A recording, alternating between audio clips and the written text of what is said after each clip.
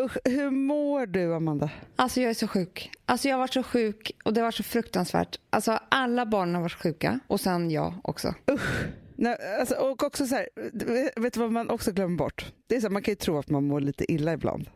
Men när det är kräksjuka, då är det kräksjuka. Alltså det går inte att hejda sig. Nej men alltså snälla, jag gick in på mitt badrum. Där blev jag påmind om att i natt hade jag gjort en säng av handduk. På badrumsgolvet. Så var det.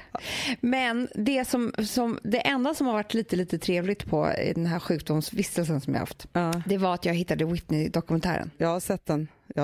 Det är så fruktansvärt, Hanna, så att det är ju, du vet, jag har ju glömt bort Whitney. Ja. På min favoritspellista så har ju jag Your love is my love and my... Den låten. If we're taking eternity to break us. Och då är det ju hon. Och så är det den där jäveln, Bobby Brown. Ja. Och så är det ju dottern som man hör också. Och då slår det mig varje gång att båda är döda. Ja, alla är döda. Det är så hemskt. Och det sjukaste var, för jag hade nämligen för mig att han också var död. Det är han inte. Nej. Han sitter här och pratar. Ja, han är livslevande. Och alla... Jo, men det som man känner är så här, alla de, för först var det hennes pappa och hennes brorsor. Var ju helt jävla dum i huvudet. Ja. Han blev ju liksom hennes manager. Varför blir det alltid så också? Och varför är de så dumma i huvudet? Ja. Och han var ju liksom så här, han hade ju en yacht och en Ferrari och mer pengar än vad hon hade. Fast han hade bara en klient. Alltså hur går det till? Det säger ju alla i den här dokumentären. Ja. Och sen då så var det ju så att hon... de här brorsorna som var värsta druggisarna, de anställde han till henne. Nej. Ja. Så att de kunde liksom men vara hela familjen var, för det var ju också mostrar och systrar och alltså så skulle också ta hand om henne. Och men de här brorsorna, det enda de gjorde var, för de kunde ju ingenting. Nej. Så att det enda de gjorde och fick lön för typ, det var ju typ så här att ta droger med henne. Så sjukt.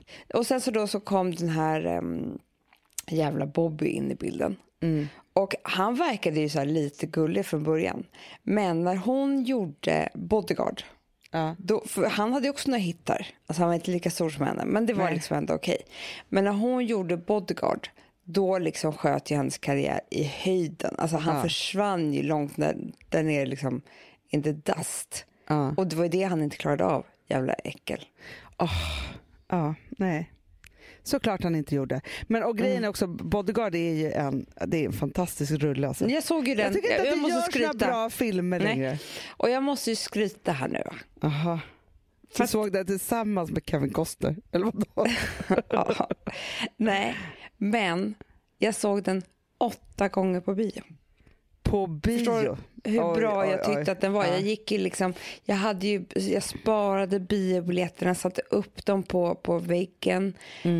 Det här var min bästa film. Alltså det var ju allas bästa film såklart. Men eftersom jag var sådär. Men var inte den dåtidens A Star is Born? Jo, det var det. Men vet du vad det var som inte jag har tänkt på så mycket? Nej. För att har du sett den idag också? Nej, men det har ju varit... jag var sugen. Nej, men det har ju varit massa klipp från den i den här dokumentären. Ja. Och då så, det de pratar om här som inte jag tänkte på då, för att man inte är så fördomsfull, det var liksom att den stora grejen med den här var att det var en svart och en vit som blev kära. Det hade liksom aldrig varit så. Alltså utan att det kanske hade varit någon sån film och det var så här, oj vad hemskt att jag är svart och du är vit och hur ska vi liksom bli. Men det fanns ju inte. Det var ju bara en kärlekshistoria. Hon var stjärnan. Hon spelade en roll. Hon kunde lika bra varit vit som svart. Det var liksom inte... Det kommenterades inte. Ja, så när hon där i slutscenen liksom det här var Kevin som sa då. När hon springer ut från planet, du vet, och stoppar honom och kysser honom. Liksom. Jag får rysningar över hela kroppen nu. Jag känner att jag är med i den scenen. Då och kamerorna bara liksom svänger runt om så här. Då var hon en vit skådespelerska. Helt enkelt. Alltså det liksom, hon blev det. Alltså för det hade en svart hade aldrig filmats på det sättet. Nej. Usch vad hemskt att det har varit. Nej, så. Och vilken jävla grej att det här var en sån totalt genomslag för det då. Jag vet, men det tänkte man inte på. Nej.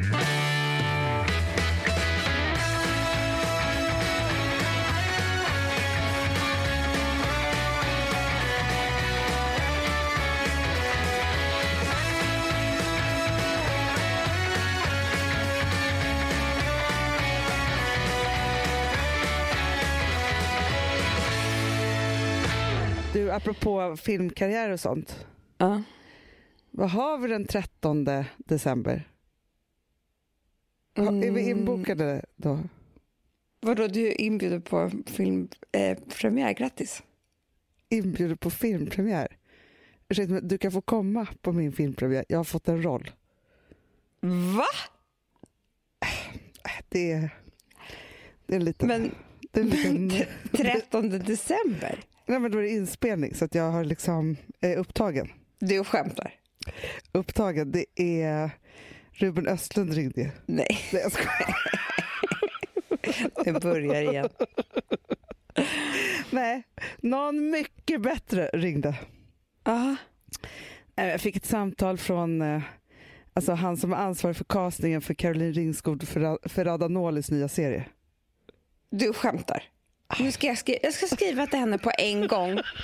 Jävla fitta ska jag skriva. Ja, han bara, hej, så här, jag skulle vilja fråga för att Caroline hon vill så himla gärna ha med dig i serien. Är det Alfredsson? Ja. Men jag känner ju honom också.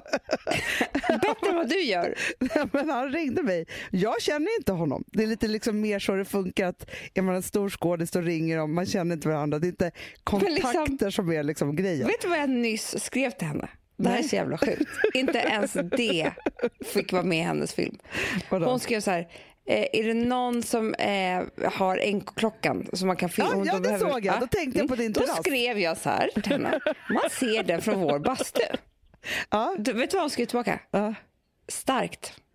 Alltså typ, antingen så antingen så liksom tror hon att jag ljuger. Ja. Eller så vill hon ha, alltså duger inte min vy. Nej. Från för jag blev så glad när NK-klockan spelade en stor roll i hennes, alltså så, lika stor roll som jag kommer ihåg. Som du har. Ja, nej, men han då, Alfredsson, ringde och så nej, men hon har letat länge efter en... Men sluta! Jag blir så jävla avundsjuk alltså. Jag har inga repliker.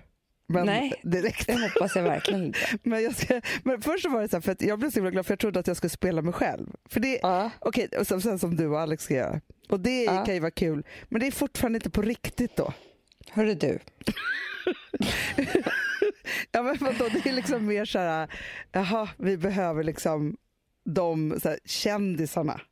Förstår du, det är ingen acting. Nej, jag förstår. Nej, men jag ska spela, han bara, nej men det är så här att det är två huvudrollsinnehavarna, de kommer in på och ska ha en AV på ett coolt ställe. De möts av liksom en jävla cool, snygg hovmästarinna med mycket pondus. Det är jag. Fy fan. Ja, så nu har jag liksom, men den är inte stor. Men jag tyckte det var så roligt, jag tackade jag på stående fot för att jag ska bara... Det förstår jag. Ja. De kommer tycka konstigt när det är jag som dyker upp istället. Jag har inga repliker, ingenting. Och det ska vara liksom lite så här att man ser att det är jag, för att folk ska tänka då så här, oj det är en hovmästarinna med pondus, fast du vet bara för att de tänker att det är jag. Men nej, jag spelar en roll. Så, lite så. Och sen men det som är så roligt nu är att jag kände nu när jag var i helgen på Rish. Och så kom jag in där och då är hon underbara som alltid har jobbat där. Så tog hon upp och tänkte så här, det där måste jag kopiera. Du vet, man kommer fram, hej, man blickar ut lite, hur många är ni? 2, okej. Man skannar av. De har ju nästan alltid lite hes röst. Ja, och det har jag också. Även om inte jag ska säga någonting. Jo, jag har jättehes röst.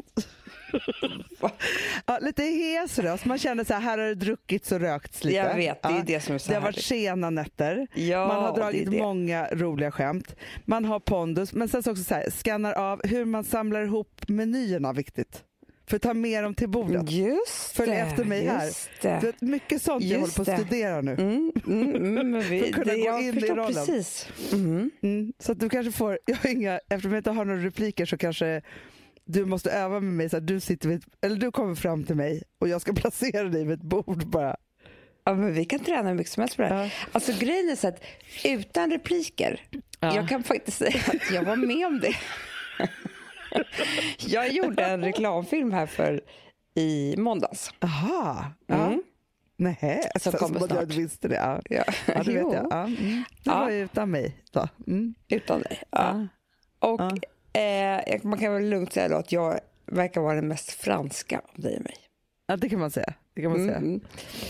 Och då så men hur som helst var en regissör på plats. Ja. Och hon är då skådis. Ja. Och som var regissören. Ja, så hon var ju liksom riktig skåd, alltså förstår du så. Ja. Men då så när jag hade inga repliker, förstår du? Nej. Alltså jag satt ju liksom bara gjorde olika saker. Du tittade ut och... Ja, precis. Och jag skissade också. Bort. Nej. Jo. En ny klänning och så. Ja. Men hur som helst så var hon min röst hela tiden. Så hon sa liksom så här, tänk på liksom, hon sa olika saker jag skulle tänka på. Gud vad spännande. Det blev så mycket enklare, Hanna. Ja. Du vet, hon sa ju så här, det händer ju grejer i dina ögon hela tiden. Ja. Så att hon sa ju typ så här, för då sa hon Gud, så här, vilken bra regissör. Jag vet, hon bara, vem ska du möta i Paris? Och då sa jag så här, min älskare, alltså du vet. Din älskare, inte din älskling. Nej. Nej, okej. Jag tänkte direkt att du så här skulle träffa Alex och att du blev pirrig då. Nej. Jag träffade honom för en timme sedan. Alltså, nu måste man ju, förstår du? Jag förstår. Ja. Nej, och då sa han så här, okej, gud vad bra. Vem är din älskare då? Du får tänka ut någon. Ja, och då tar jag alltid min go-to-person. Ja. Leo. Alltid Leo. Alltid Leo. Ja. Och då så hon kunde bara säga, men nu kom person som att det är så här, du alltid halkar tillbaka när det liksom inte finns något annat spännande. Du är alltid Leo. Direkt tillbaka bara. Ja. Som att han är ett gammalt ex till dig. Ja, men det är ganska safe. För att, eftersom jag aldrig har träffat honom eller kommer träffa honom. I vilken ålder go to gick du tillbaka? Fast vet du vad, jag tyckte han var skitsöt när han satt med Greta också. Då skickade jag ju en skärmdump till dig och skrev dags för dig att ge dig in i the environment. Fighting. Ja, men hur som helst i alla fall så... Nästa bild sitter du där på honom i flätor. Gud. Ja, nej men i vilket fall som helst så var det då, för då kunde hon säga så här, men nu tar Leo av sig tröjan typ. Klart det hände grejer i mitt öga. Jo. Det var väldigt spännande. Hon sa att jag var väldigt bra på det här. Så jag ser, eller så vill de bara, man kanske säger till alla. Men jag kände hopp. Jag kände att det nästan var enklare att bara tänka saker än att ha repliker. Ja, men jag känner ju också nu så här att alltså, apropå att man ska uttala saker och ting högt. Så var det inte så många poddavsnitt sen som vi faktiskt pratade om det här med skådespeleriet kanske kommer nu. Jag vet. Och nu har du spelat en tyst roll och jag har spelat Nu börjar det. Nu börjar nästan. Men du vet, kanske vi får en replik. Det var det här. Whitney, tror hon hade spelat en enda roll innan Bodyguard? Nej. Klart hon inte jag tror hon vann Oscar. Gjorde hon inte det? Jo, typ alltså. Ja, men typ. Alltså hon var ju så himla bra. Nej, men fast det är så imponerad. Alltså det var häromdagen så tittade jag på ett klipp på Moulin Rouge som jag älskar så mycket. Med Ewan McGregor och Nicole Kidman och alla de här. Och de sjunger ju så fint. Jag tittade också på Walk the Line med Joaquin Phoenix och Reese Witherspoon. Sjunger som lärkor. Alltså, förstår du? Det är men det är det enda man är skådis och så här kan man också sjunga som en artist. Jo, men det kan inte vi. Jo, men lite. Vi behöver inte ge oss på en musikal det första vi gör, tänker jag. Men jag tänker att det ändå är så att vi kan göra många saker och här är en av dem. Ja, precis. Men det är intressant hur det är också att våra nu skådespelarkarriärer inte är att vi är tillsammans. Jag vet. Det är var och en för sig liksom. Ja, du vet, det kan ju bli mycket avundsjuka. Det kan det verkligen konkurrens. bli. Verkligen, för nu har du fått spela fransk och jag då ska få spela hovmästarinna med pondus. Ja. Ja. Du vet, nästa gång kanske det är liksom, du vet, jag gör en roll med Leo. Så kan det vara. Exakt. Ja, lite så. Ja, det kan bli, om vi går på samma casting så söker samma roller och sånt. Men jag kommer inte säga vilka det här är. Jag kommer bara säga att vi intervjuade 2 systrar en gång. För jag tycker om båda 2, så jag vill liksom inte avslöja deras namn. Ja. Men det var ju, de har ju samma yrke. Det har de verkligen. Och i den här intervjun så kom det ju liksom fram att, och det här var i början av deras karriär, men då hade en fått så här, ja, men jag fick gå på den här castingen liksom. Ja, men en hade ju ringt så här jätteglad till ena syrran och bara, vet du vad som har hänt? Jag ska gå på den här castingen till den här rollen och bla bla bla. Och då hade ju den andra syrran, som var då lite mer kavat, ringt upp på samma ställe och bara, hej, för jag också kommer att castas. Ja. Och då kände jag förstår henne. Nej, men alltså Amanda, om du hade fått, alltså, särskilt också om du bara säger, om du hade fått det här franska gigget nu, och så hade jag bara, då kommer jag också ringa dit. För det finns ju en chans för mig också, om du har fått det. Alltså, det blir... Sambla, som vi sponsrade av, är tillbaka. Ja, men det tycker jag är så kul. Vet du vad jag kände? Äntligen, för att det här behöver man göra om och om igen, och särskilt nu. För det är så här, Sambla är en personlig jämförelsetjänst för lån och jämför upp till 40 långivare. Och det är så här, man kan ju inte göra det själv. Alltså ta den tiden och energi och också kunskap att jämföra 40 långivare, Hanna. Nej. Det kan man nästan inte. Nej, och i dagens klimat, just när det kommer till pengar och lån och sådana saker, så är det ju livsviktigt att man liksom hela tiden tittar efter de bästa förutsättningarna. Och det här hjälper ju Sambla dig med. Och de erbjuder också personlig hjälp med låneansökan. Oavsett om du behöver hjälp så en kort stund eller om du vill ha guidning genom hela låneprocessen, så kan du vända dig till Sambla. Och det tycker jag är så bra. Ja, alltså Sambla, som vi sponsrade av, har ju branschens nöjdaste kunder med 5 stjärnor och 24 000 omdömen på Trustpilot. Det säger ganska mycket, tycker jag. Väldigt mycket. Så in och ansök på sambla.se. Du Amanda, vi är sponsrade av Polarbröd. Ja, och deras underbara snackmacka. Ja. Alltså det är så mysigt. Polarbröd stödjer ju Friends i deras arbete att motverka mobbing och psykisk ohälsa. Därför har de skapat det här konceptet snackmacka. Man kan ju känna på barnen att det, så här, det kanske har hänt någonting i skolan och så vidare. Så här. Men hur man ska börja liksom få dem att öppna sig och berätta saker så att de inte går med saker som har hänt länge. Så är det ju viktigt att göra det här. Och då är det så att den här snackmackan, den liksom är till för att öppna upp samtal med barnen. Hur de har i skolan och på fritiden och så vidare. Så man kan närma sig lite olika frågor. Ja, men jag tycker det är så bra eftersom att du vet ju hur läskigt det är. Bara, nu ska du och jag sitta och ha ett samtal. Det vill ju ingen. Nej. Men däremot äta en god smörgås och liksom göra någonting samtidigt. Det är mycket, mycket bättre. Polarbröd har tagit fram 3 roliga musikinbjudningar som man skickar då till sina barn. Så att de kan, liksom, där man bjuder in då till en snackmacka. Så ska man göra den personlig och välja musikstil som barnet gillar. Och sen så är det också så att i låtarna så kan också liksom flertalet personnamn läggas in. Så att det blir liksom ännu mer. Ja, det är så mysigt. Ja. Så att hörni, det här tycker jag är verkligen en bra idé. Så att ta vara på det här nu och gå in på polarbrod blir det då, .se och läs mer om den viktiga snackmackan. Och så kan ni skicka en musikinbjudan. Så mysigt.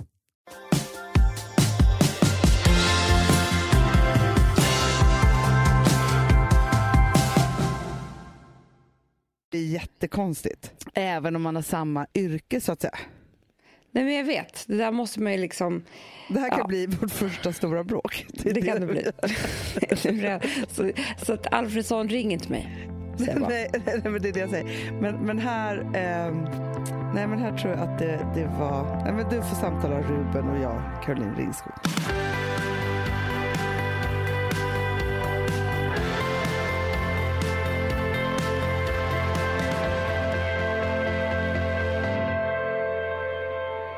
Tillbaka till Whitney så är hon ju väldigt drogsjuk. Ja. Psykiskt sjuk och hög. Väldigt och missbrukare. Och det är så fruktansvärt här i slutet. Och det har varit lite hemskt för mig att titta på i det tillståndet som jag har varit i. Jaha, varför då? Jo, för att det här är mitt största missförstånd. i mig själv. Och nu undrar jag om alla har det så här eller om det bara är för att jag är den jag är. Ja. Men när jag blir väldigt, väldigt sjuk och svag så tror ju jag också att jag är ledsen och deprimerad. Ja, men det tror jag också. Ja. Alltså att jag inte är kapabel till någonting. Ingenting kommer någonsin bli bra. Ja, men det finns ingenting som får mig att gråta så mycket som när jag är tvungen att vara hemma och vara sjuk. Nej. Och jag är en hemsk, fruktansvärd mamma. Whitney kunde inte ta hand om sitt barn. Nej. Gick inte liksom. Nej. Och här, nu när jag har haft, jag har en här inne på madrass och så har jag 2 barn i sängen. Och alla vill ju mig saker. Men jag har ju varit så sjuk så jag bara, det går liksom inte. Jag orkar inte gå och hämta, eller du vet, göra saker. När man är mitt i en kräkhistoria. Men alla de fattar inte det för de är inte så stora. Nej. Så jag har liksom varit som en hög Whitney som har legat här i sängen, så dekadent. Men tänk dig för alla mammor, alltså behöver inte ens vara hög, det kan ju också vara full. Förstår du? Alltså barn till missbrukarföräldrar är väl som att ha en kräksjuk mamma då? Eller när man har en riktigt jobbig influensa.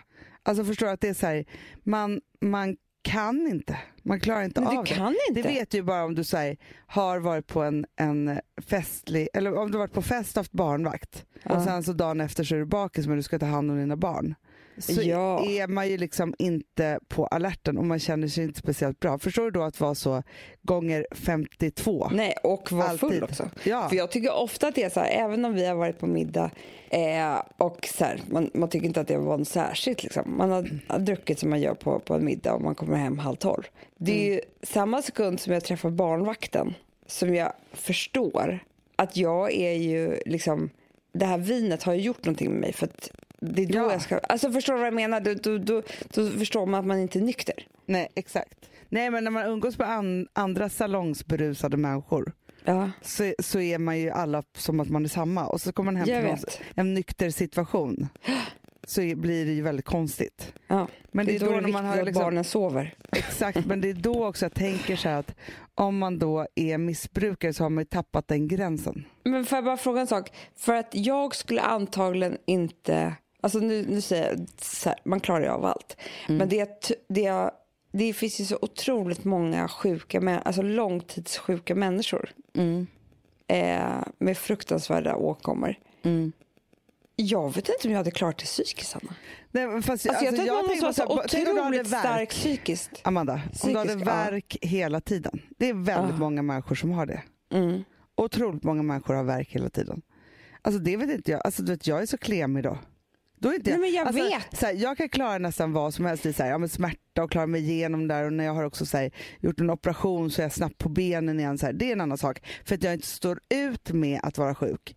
Men när man inte kan välja det och inte ens är tillfrisknande utan det bara ska pågå. Alltså du vet ju hur jag mådde när jag var tvungen att vara sjukskriven i 2 veckor.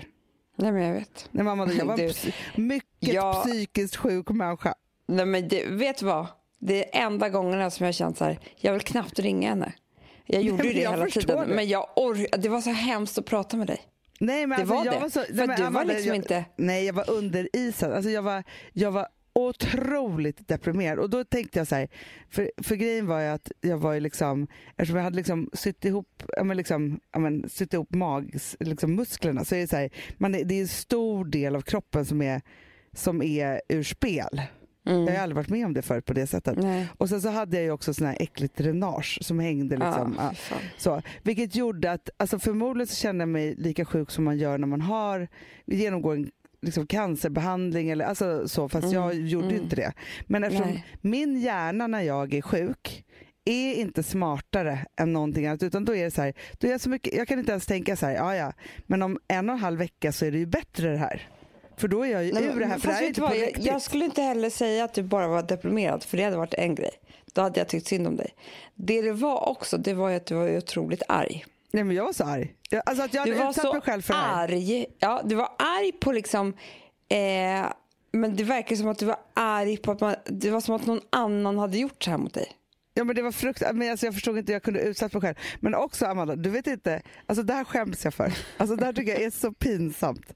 Men jag var också, alltså för då var det ju Grammisgalan som jag skulle gå på. Där hade jag bokat in innan jag hade bokat in att jag skulle göra den här operationen. Och när den började, och så var det så här, Carolina och Julia här på jobbet, de skulle gå utan mig. Så. Och de skickade bilder hela kvällen. Du vet, när de började göra sig ordning, typ jag såg så på Instagram. Nej, men den aggressiviteten som jag kände av att... Sen grät jag på riktigt i 12 timmar för att jag inte fick gå på Grammis. Förstår du? Det var ju jag själv som hade bestämt det här. Jag hade kunnat boka den jävla operationen en vecka senare. Det är ingen annan. Det är jag som har bokat och betalat och alltihopa. Men ändå så var det som att någon hade utsatt mig för ett fruktansvärt attentat. Det var därför det var så jobbigt att prata med dig. Nej, men det var för att du var ju arg på någon annan. Och till slut, alltså jag ville bara säga så här, men snälla Hanna, du har ju bokat det här själv. Du ville ju se upp dina magmuskler. Alltså, sluta nu bara. Men det kunde jag inte, för du var ju arg plus deprimerad och bara grät. Men den här ilskan... Nej, men därför grejen är så här, jag kan inte utsätta mig själv för sådana saker, för det går, alltså, för att jag blir psykiskt sjuk. Det här är liksom, det går inte. Samtidigt som jag också måste säga så här, det här är ju värsta 2 veckorna i mitt liv när jag gjorde det här. Alltså, igår så tänkte jag så här, det här är det bästa jag gjort i mitt liv. Jag hade varit och tränat och jag kände så här, typ snart har jag rutor på magen. Det kommer inte hända. Men det är ju det bästa. Ja, men förstår du hur... Fast alltså grejen är, och jag hade ju förberett mig på att det här skulle bli 2 tuffa veckor för mig, för jag visste att psykiskt, alltså smärtmässigt så klarar jag vad som helst. Psykiskt så skulle det bli jävligt tufft, och jag visste också att jag skulle ha PMS. Ja, det var ju det också. Och då skulle du påminna mig, det gjorde du aldrig. Att jag hade PMS. Det gick inte att prata med dig. Alltså, det var ju liksom... Det var ju så här, nu ringer Hanna, så håller jag telefonen väldigt långt bort. Och så försöker jag låtsas att inte ta in vad hon säger. Nej, men du förstår också, vet du varför jag tror att jag var så arg också? För att man är ju väldigt svullen, så det såg ju inte ut som något hade hänt. Det var ju värre än innan. Förstår du? Och man kan inte gå, och det är liksom ingenting. Och sen så också, vet, så här, man får ju mycket morfin, alltså, och jag blir galen av det. Jag skulle aldrig kunna bli junkie på... Jo, men så här, om man tar det när det gör riktigt ont, alltså man är mitt i liksom, typ operation, då är det en sak. Ja, men knappt då, för att jag mår illa också av morfin. Ja. Men, det är inte min drog. Nej, men, fast vet du, så här, ingenting är min drog. För att jag vet, alltså, så här, det är som så här, jag mår illa av allt. Om jag gör det för mycket. Alltså det går liksom jag mår inte. illa nu. Prata inte så mycket om mår illa. Det är kanske du kanske har drogproblem. Egentligen har du bara druckit lite mycket. Ja, det har jag. Ja, det har nej, men grejen är så här, nej, men det är, jag börjar tro att du måste vara psykiskt stabil för att bli för att kunna vara långtidssjuk. Nej, men alltså, helt ingen val, men jag menar, jag tror inte jag skulle väl kasta in handduken då. Nej men alltså, förstår du, ingen skulle någonsin ringa mig mer. Alltså, förstår men du vet vad som hände farmor? Människa. Vad hände farmor? Hon var ju alltså hypokondriker, det vet vi alla. Ja. Och jag hade ju en läkare till bordet i helgen. Åh gud, vad du kunde frossa då. Snälla, om vi pratade. Vad pratade han och jag? Ja. Om allt. Nej. Alltså det var så mycket intressanta grejer. Jo. Du vet att det har uppfunnits ett cancerbotemedel. En ny cell som angriper cancerceller, alla cancerceller, så att alla kan bli friska typ. I ett väldigt tidigt stadie. Jo. Men gud, det är otroligt. Jag vet inte varför jag inte varit större nyheter om det här. Nej, men jag tycker att det kommer lite såna här olika saker hela tiden. Och jag har hört om det här ryktesvägen. Ja, alltså men att det fortfarande är så dyrt. Jo, men så är det ju. Alltså, och det för det fanns ju så här, till exempel med så här AIDS, så fanns det ju, när det var som värst, så fanns ju det botemedel för det också. Det var bara det att det var ingen som hade råd att liksom... Men jag har också hittat en sida som, jag vet inte om jag ska säga till dig.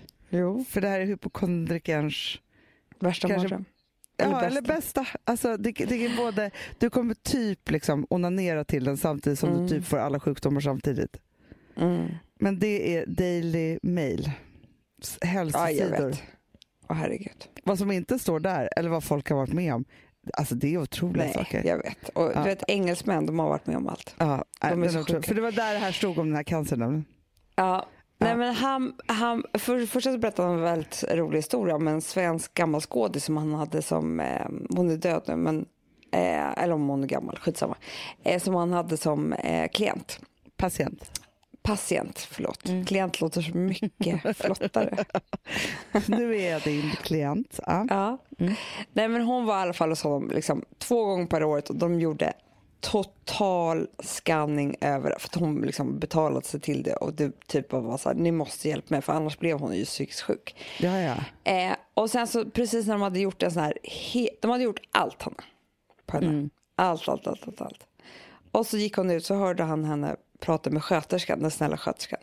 Så sa så, men Eva, nu måste jag väl vara glad eftersom allting är så bra. Och då sa han att det är jag inte.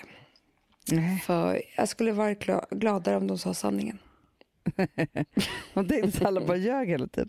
Ja, så hypokondrisk var hon. Hon kunde liksom inte tro på, alltså förstår du. Hon var bara lycklig under själva undersöknings... Men så apropå vår farmor, jag vet inte vad det var du skulle berätta nu. Jo, men det var det jag skulle säga. Hela tiden vara så här, man bara, vad ska du göra idag? Hon bara, nej jag ska ta lite prover. Jag ska till doktorn, ta lite prover. Det var hela tiden bästa. Prover, ja.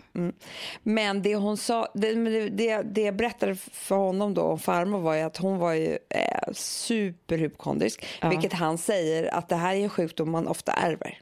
Aha. Alltså det är inte så konstigt att jag har det. Nej. Det är alltså den är väldigt ärftlig helt enkelt. Det som hände var ju att jag kommer inte ihåg hur gammal hon var när hon fick strupcancer. Jag vet att hon var, för att Rosa låg i magen, så att men typ 70.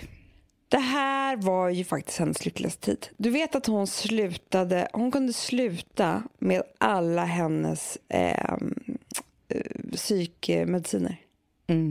Hon åt inte ens en antidepressiv liten medicin. Under tiden som hon behandlades för cancer? Nej, för hon var så lugn och stabil och harmonisk. Och hon fick så mycket uppmärksamhet. Och det var väl skitjobbigt då, men då var hon ju duktig hela tiden som klarade av allt det här. Folk sa till henne att hon var duktig, hon fick ligga inne. Alltså, hon var ju så lycklig. Ja, men det är kanske det som krävs. Men då tänker jag så här, om man är långtidssjuk då kanske man får den där uppmärksamheten så man klarar av den då. Ja, sjukhuspersonal är ju fantastiska. Det måste ju vara det. Det är mitt bästa. Men du, apropå att det har ärvts, alltså jag har ju närt en hypokondriker vid min barm. Rosa. Rosa. Alltså, det är tur att jag har haft dig. Alltså som hypokondriker. Som barn. Nej, men först har jag levt med farmor. Det har även du gjort. Och sen har jag haft dig hela livet.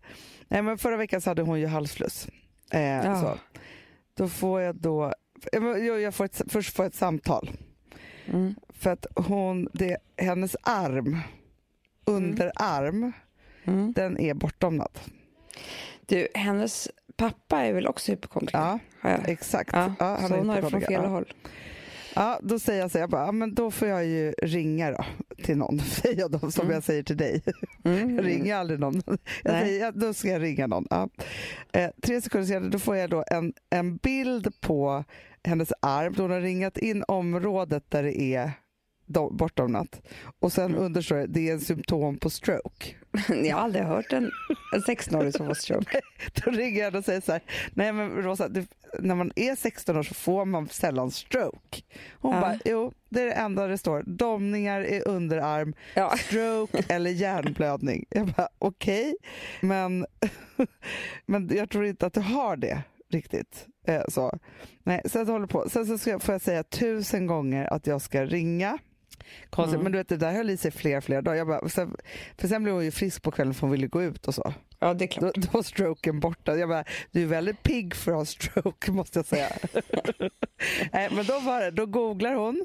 Det är domnar någonstans och det är liksom olika saker. Jag ska ringa då till olika doktorer. Jag tror att jag hade varit, alltså när jag var 16 år fanns inte Google. Nej, vilken tur för dig. Vilken tur kan jag säga. Man hade knappt mobiltelefon. Nej, jag kommer ihåg en episod i mitt liv där jag faktiskt sa farväl till alla jag kände i mitt huvud. För jag visste att jag hade timmar kvar att leva. Ja.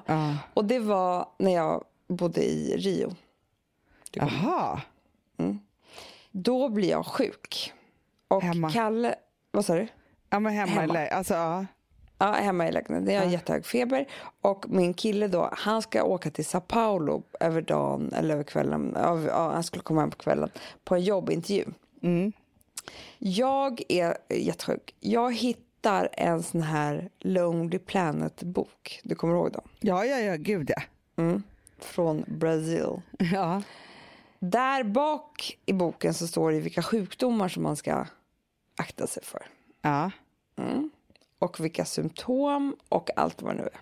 Ja. När jag hade läst det där, då visste jag att det var... Han hade ingen telefon eller någonting, så jag visste att han kommer hitta mig död. Och jag var så säker på det, Hanna, så att det var liksom... Jag kunde inte ringa någon eller någonting. Alltså det var bara att säga hej då, det här var ett bra liv. Och där var jag, alltså på riktigt så var jag där. Ja, nej men det är hemskt. Och du vet, du läser de här, det är ju så här, hög feber, huvudvärk. Alltså det är ju allting man har när man är sjuk. Ja, men man kan ju inte läsa om någonting, för man har ju alltid alla symptom som står överallt. Jag vet. Det går ju var inte. Så nära Google jag kom. Det var fruktansvärt vilka panikångestattacker jag hade. Ensam i den där lägenheten. Usch! Men grejen är att panikångestattack utomlands är värre än panikångestattack hemma. Panikångestattack ensam hemma är också värre än att vara med andra. Nej men alltså jag kommer... men jag kommer aldrig glömma, jag har säkert berättat det förr, men jag och min bästa Saga skulle åka till Thailand. Och så skulle vi åka upp norr i Thailand till Chiang Mai, där det är liksom inte så här nere vid havet och där alla är, utan vi skulle bo i ett tempel och så här. Och så första natten så bodde vi i ett otroligt hotell som var bara som att vi bodde i en stor regnskog typ, alltså som i en buske, en jättebuske bara, eller ja, så. Och då i alla fall så första kvällen då, så jag läser då en bok om en väldigt sjuk kvinna som dör. Hon får en mystisk sjukdom, jättebra. Saga sover som en stock. Och helt plötsligt så, när jag läser den här boken, så får jag otrolig ångest för att jag inte äter malariatabletter. Nej. Väcker Saga och bara så här, säger så här, du, så jag äter inte malariatabletter. Det kanske var dumt. Och hon bara i sin yrvakna så här, knäppa hjärna säger bara så här, ja det var nog jättedumt, och somnar om. Nej men jag var ju så här, imorgon bitti inte jag är inte levande. Men jag är dött i malaria. Vet du vad jag börjar tro, Hanna? Nej. Alltså hon börjar komma upp till mig mer och mer. Vadå? Alltså du har varit en fake hela mitt liv. Att jag är hypokondriker? Ja. Alltså, och den här hysteriskan som jag är. Vadå hysteriskan? Jo men snälla då, Rara. Du gör, det här Rara. är ju... Pratar jag med min farmor nu? Snälla Rara. Ja. Nej men alltså, här har du varit den stora starka som bara är så här, ja men då googlar jag och så säger jag, det är ingenting för dig, lilla jag har väl aldrig sagt att jag är den stora starka och använder ord som snälla Rara och knaspotta. Det får använda. Men jag nu hör det här med malaria, det har jag faktiskt inte hört här. Det här är ju jag. Ja, men, fast vet du så, Amanda, alltså, det här vet väl du att det är så här, jag kan knappt åka utomlands, för jag har ju lämnat hotell för att jag tänkt så här, ingen kan rädda oss när vi dör här. Alltså det här är katastroftankar med hypokondri. Men jag tycker liksom att du har försökt vara någon annan vad du är. Det tycker inte jag. Nej, jag är en människa med stora katastroftankar. Alltså nu har jag så här, jag ska åka till Göteborg i helgen. Alltså den här dagen när den här sänds. Vet vad som pågår väldigt mycket och hårt i min hjärna? Nej. Det var att det är så tragiskt att barnen ska mista sin mamma på vägen ner för vi ska åka bil. Ja, men det kan jag redan säga att det kanske kommer hända. För det är för jävligt farligt att åka bil. Jag vet, men det är lika farligt att åka tåg och, eller vad säger jag, inte tåg tycker jag inte är farligt. Nej, det är men inte farligt. Flygplan tycker jag är farligt. Men det tycker jag också, men det är det inte. Men nu har jag bestämt mig för att åka bil. Ja. Och då ser jag också mycket, för jag är också, det är något konstigt med det här så att jag har dåligt samvete för. Nu är det väldigt mörka tankar. Men varför sätter du inte på ett tåg? Jag fattar inte det. Det är världens trevligaste att åka tåg till Göteborg. Därför Filip tycker inte om att åka tåg. Han tycker det är så tråkigt. Ja, men du vet, du och jag, vi pratade ju om att vi vill åka tåg till Oslo häromdagen när vi ska åka dit och jobba för att det är så trevligt. Men jag 6 fattar timmar, ingenting. Nej, jag Tråkigt, han kan göra vad som helst på tåget som han inte kan göra i bilen. Han kan prata med mig till exempel. Ja. Nej, han vill åka bil. Det tycker han är så kul och trevligt. Men det är för att han är en pojke som vill köra. Alltså vill köra och tycker om att köra bil. Ja, då är jag så här, okej, vi har en ny bil och det är väl trevligt. Alltså nu åker vi bil. Samtidigt som jag också ska känna att det är ganska skönt när man ska hem på söndagen att vara fri. Ja, kunna åka när som helst. Ja. Exakt, och inte ha en tid att passa. Ja, okej, så då har vi bestämt då. Men då hamnar jag i Diana och Doddy. Doddy. Att för att det var så Doddy. Ja. För att det är så här, för att jag då har någon skuld i att jag är nykär och inte är med mina barn och så ska jag åka ner på en weekend till Göteborg och då kommer jag ju omkomma. Ja. Förstår du? Och då tänker jag bara så här, då måste du kliva in. Med barnen, ja. Ja, exakt. Men gud, ja. Det alltså, jag bryr mig inte om att de har pappor. Nej. För de för det är ingen av deras pappor är med. På ett sätt så vore det lite min dröm. För att jag såg på nyheterna, eller dröm, det var dig, att du ska dö. Så jävla sjukt sagt faktiskt. Det här kommer jag få ångra. För det kommer jag sen. Samma dag som du omkommer. Ja, då kommer du faktiskt ångra det jättemycket. Ja, det kommer. Och grejen är också så här, eftersom det här finns på band så kommer det vara citat Hanna Widell död i bilolycka. Citat av Hanna Widell. Det är så fruktansvärt. Så hemskt. Och då tänker alla så här, ja, det var för att de ville ha alla rollerna själv. Så är det. Man vet ju vem som dyker upp 13 december. Det vet man. Och ska spela cool hovmästare. Ja, det är du. Det är jag. De bara, nej men vi heter den rollen till någon annan nu. Du bara, nej. Nej. Kontrakt som kontrakt, säger du bara då. Exakt. Jo men vad var jag tänkte säga då? Jo, jag såg då på nyheterna. Det här var som en dröm för mig. För att jag såg på nyheterna på någon dag sedan. Då var det ju en tjej, en tanta Loa, som hade vigt sitt liv åt att vara familjehem. Ja, älskar såna människor. Ja, men du fattar ju. Bara, hur många barn har du nu hemma? Men nu har jag 5.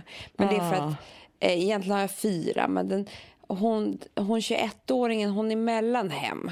Hon hade ett hem och blev av med sitt jobb. Så då måste man ju få landa lite hemma mellan. Ja. Innan hon hittar ny lägenhet igen. Alltså förstår, hon hade ju bott borta. Ja, men förstår. Ja, och hon hade nyss firat födelsedag. Det var ju liksom 18 barn där som var gratulerade henne. Som hade bott där och så här, hemma hos henne. Och då kände jag ju direkt att det är så här jag vill leva. Göra någonting bra för barn som inte har ett hem. Egna eller ett hem där man kan vara i alla fall. För att föräldrarna är liksom missbrukare eller sjuka eller döda eller vad det kan vara. Ja. Och då börjar du med mig och mina barn. Nej, men då tänkte jag så här, för det här är så sjukt. Då tänkte jag så här, men jag kan inte... Alltså vi har 3 barn. Ja. Vi har 2 stycken så kallade karriärer. Alltså, du vet... Ja. Alex skriver böcker hit och dit och du och jag håller på med det här. Ja. Nej, men vi gör massa grejer så här. Vi är inte helt utan ambitioner. Nej. Tyvärr. Nej. För att jag tror liksom att man måste ju... Skulle vi ta in en person här som är på glid, alltså, då måste man ge allt, Hanna. Såklart. Alltså mer än vad man ger sina egna barn till. Ja, så är det. Vet du vad jag faktiskt läste? Jag läste ett supercoolt reportage om Anna Riot som vi känner, som håller på att rädda världen på alla sätt i tidningen Ikon. Blev så imponerad. Men då stod det ett citat där att, undrar om jag säger rätt nu, men jag tror att jag säger faktiskt exakt rätt. Att de 26 mest förmögna människorna i världen, alltså 26, deras gemensamma förmögenhet är lika stor som de fattigaste på jordklotet 3,6 miljarder människor. Jag förstod inte det. Okej, jag vänder på det. Det var för svårt. De fattigaste människorna på jorden, 3,6 miljarder människorna, de fattigaste. Lika mycket pengar som de har, 3,6 miljarder tillsammans, har de 26 mest förmögna i världen. 26, 3,6 miljarder. Dela med er.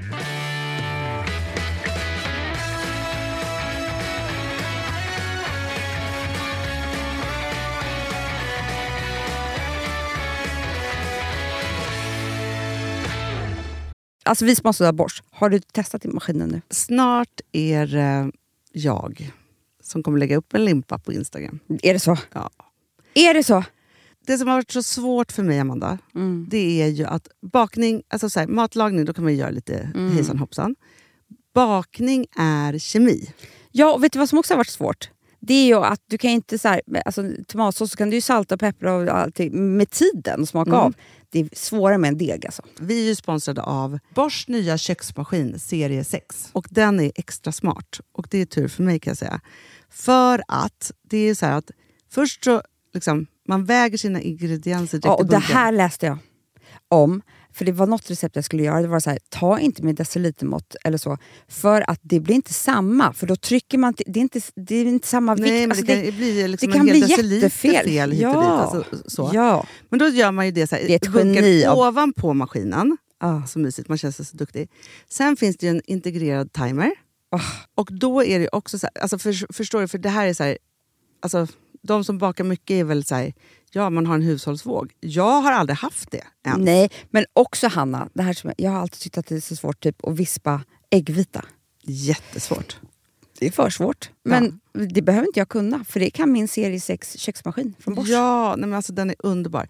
Hörrni, det är också så här, att, för det här är ju en jättebra investering. Men just också eftersom det är en investering och man vill verkligen att det ska funka, så är det så bra för man kan prova 100 dagar hemma med fri returrätt. Så. Alltså för att Bosch, de är så säkra på att du blir nöjd. Så de kan erbjuda det. Och jag tycker verkligen, alltså nu när ni ska möta våren, in och läs mer på Bosch köksmaskin serie 6 och köp den hos Power. Det kommer bli en underbar sommar. Woof, woof. Woof. Vet vad det betyder på hundspråk? Det betyder att jag är hungrig. Jag vet, men vet du? Nej, jag är sugen på Prima Dog. Ja. Vi är sponsrade av Prima Dog. Det är vi. Men du är ju bara hungrig på Prima Dogs mat. Alltså jag tror att det är så gott att vi skulle kunna äta det, Hanna. Verkligen. Men alltså så här, de har ju nu också, sen vi började vårt samarbete, så har de nu uppdaterat sitt utseende. Och gjort väldigt nya snygga förpackningar med inspiration från den nordiska naturen. Ja, för det är Taste ju det. of Nordic happiness. Exakt vad jag skulle säga. Och de bryr sig verkligen om hundar, Hanna. Alltså de gör det. Det gör de. De vill att de ska få leva ett långt, aktivt och glädjefyllt liv. Och därför har de skapat de här produkterna som är väldigt snälla för magen. Och det måste man tänka på med små woofsisarna. De vill vara bekymmersfria. Ja. De vill inte ha ont någonstans. Nej, men det blir också så att hundägarna blir också bekymmersfria. För annars kan man ju vara så här, behöver du gå ut nu eller inte? Har du ont i magen? Alltså hundar kan också ju inte prata. Också på mina mattor blir bekymmersfria. Ja, det är så bra. Om man nu ska prata om sånt. För hundmaten från Prima Dog, de innehåller ju alltid mycket kött och är alltid fritt från vete. Och det finns ju också spannmålsfria alternativ om hunden har extra känslig mage. Ja, alltså hörni, ni testar, er hund måste få testa det här. Och ni hittar ju Prima Dogs produkter i er lokala matbutik eller hos återförsäljare online. Ni kan gå in och läsa mer på primadog.se. Taste of Nordic happiness. Voff!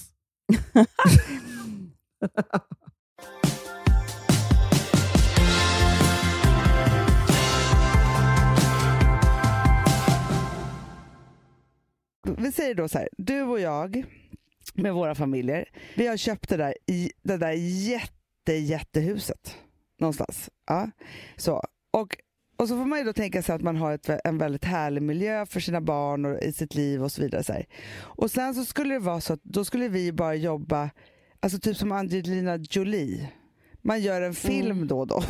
Du är tillbaka här skådespelaren. Ja, men för det... att man inte, för nu driver vi bolag och så jobbar vi hela tiden. Ja, men för det vet jag tror inte att alltså, hon som jag såg på tv, hon jobbar bara med det här. Ja, men jag tänker så här, om vi bara gjorde några saker med så ambitioner där vi utvecklar innehåll och skapar det och så, men liksom på en lagom nivå.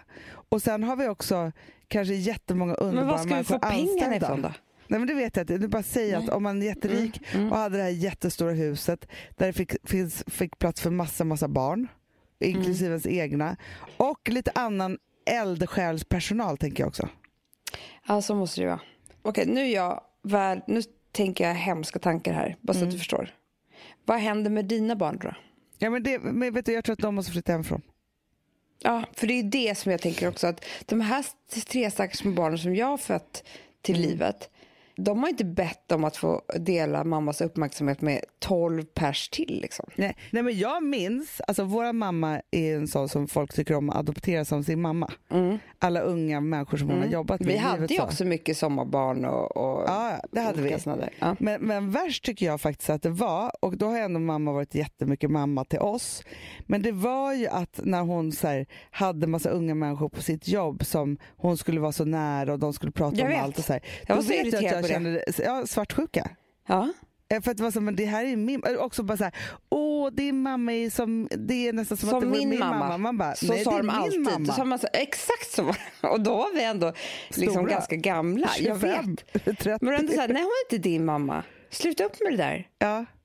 Och då tänker jag så här, för jag tänker på det att man liksom har ju massa människor i sitt liv som man också har så här, att nu är barnen, alltså Rosa är tillräckligt stor för att hon ska kunna bli jätteirriterad på de unga människorna i mitt liv som jag håller väldigt nära. För så länge de är små då blir de ju bara så här som stora coola vuxnare kompisar så. Men när man blir lika gammal och börjar konkurrera om det, då kan det bli så fel. Men tänk det var hemskt också, förstår du, när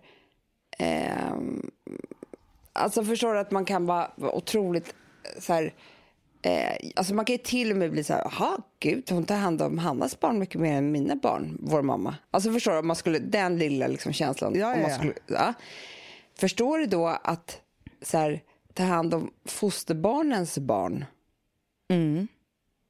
Ja, men. Alltså jag tror att det är lätt att alla då, alltså man måste vara en viss typ av människa. Jag är inte ens säker på att hon hade egna barn den här. Nej, fast vet du vad jag tänker då, Amanda, som jag tycker är himla fint? För då tänkte jag på det så här, ni var ju bortresta helgen och så ringde Charlie, hon var himla ledsen. Så.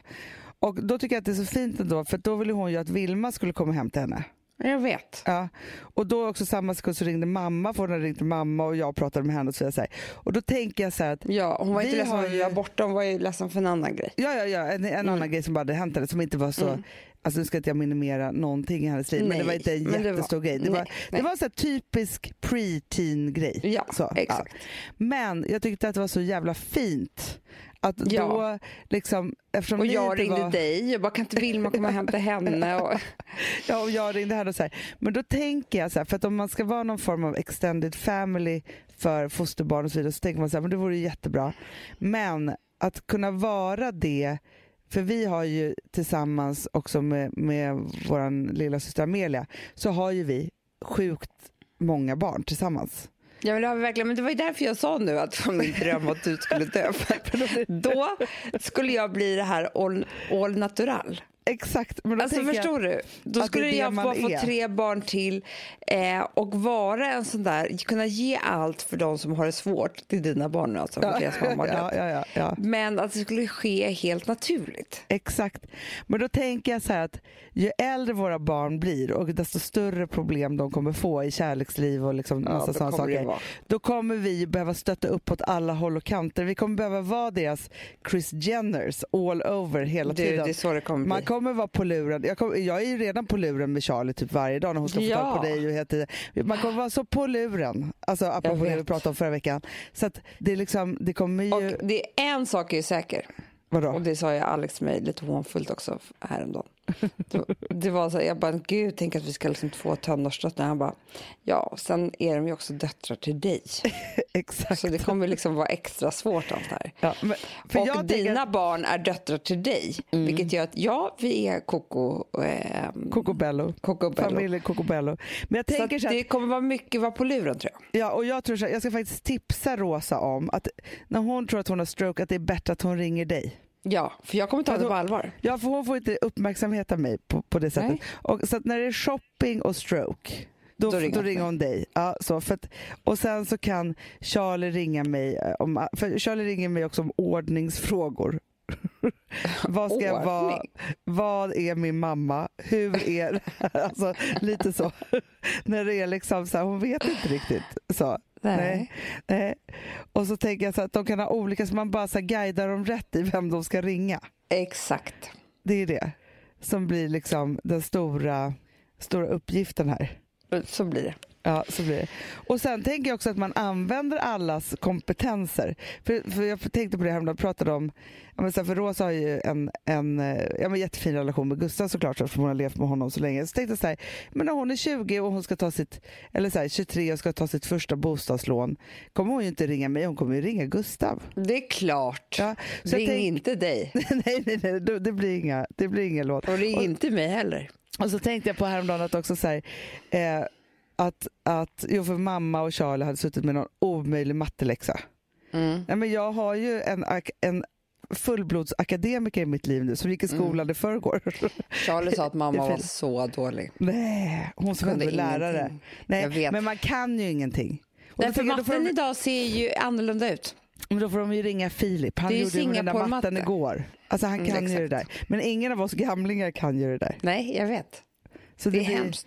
Så man får bara skaffa jättemånga i sin familj med många olika kompetenser och så riktat rätt. Frances sa igår, jag bara, tänk, för hon har förstått, hon bara, tänk om också pappa blir sjuk.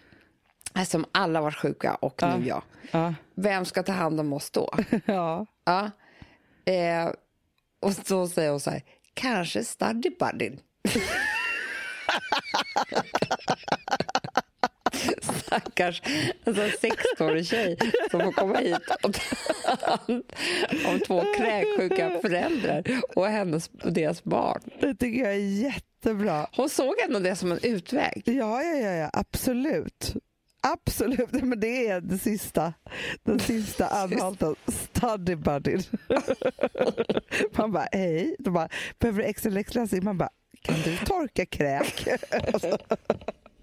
Jättebra tycker jag. Bra uttänkt av Frances. Det har inte jag tänkt på, men nu tänker jag tänka på det. Ja. Du, jag tycker att vi lägger på nu.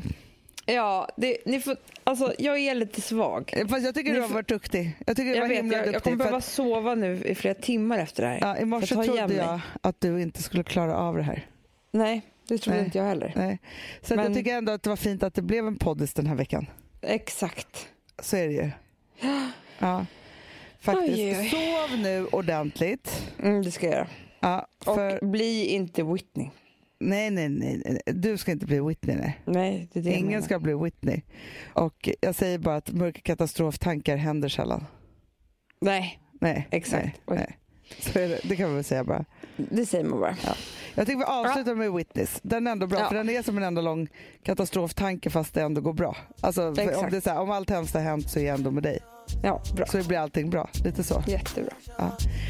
Puss och kram älsklingar. Hej då. Hej då. If tomorrow is judgment day, say mommy, and I'm standing on the front line, and the Lord asks me what I did with my life, I will say I spent it with you. It's alright. If I wake up in World War III, I see destruction and poverty, and I feel like I wanna go home. It's okay if you're coming with me. It's alright.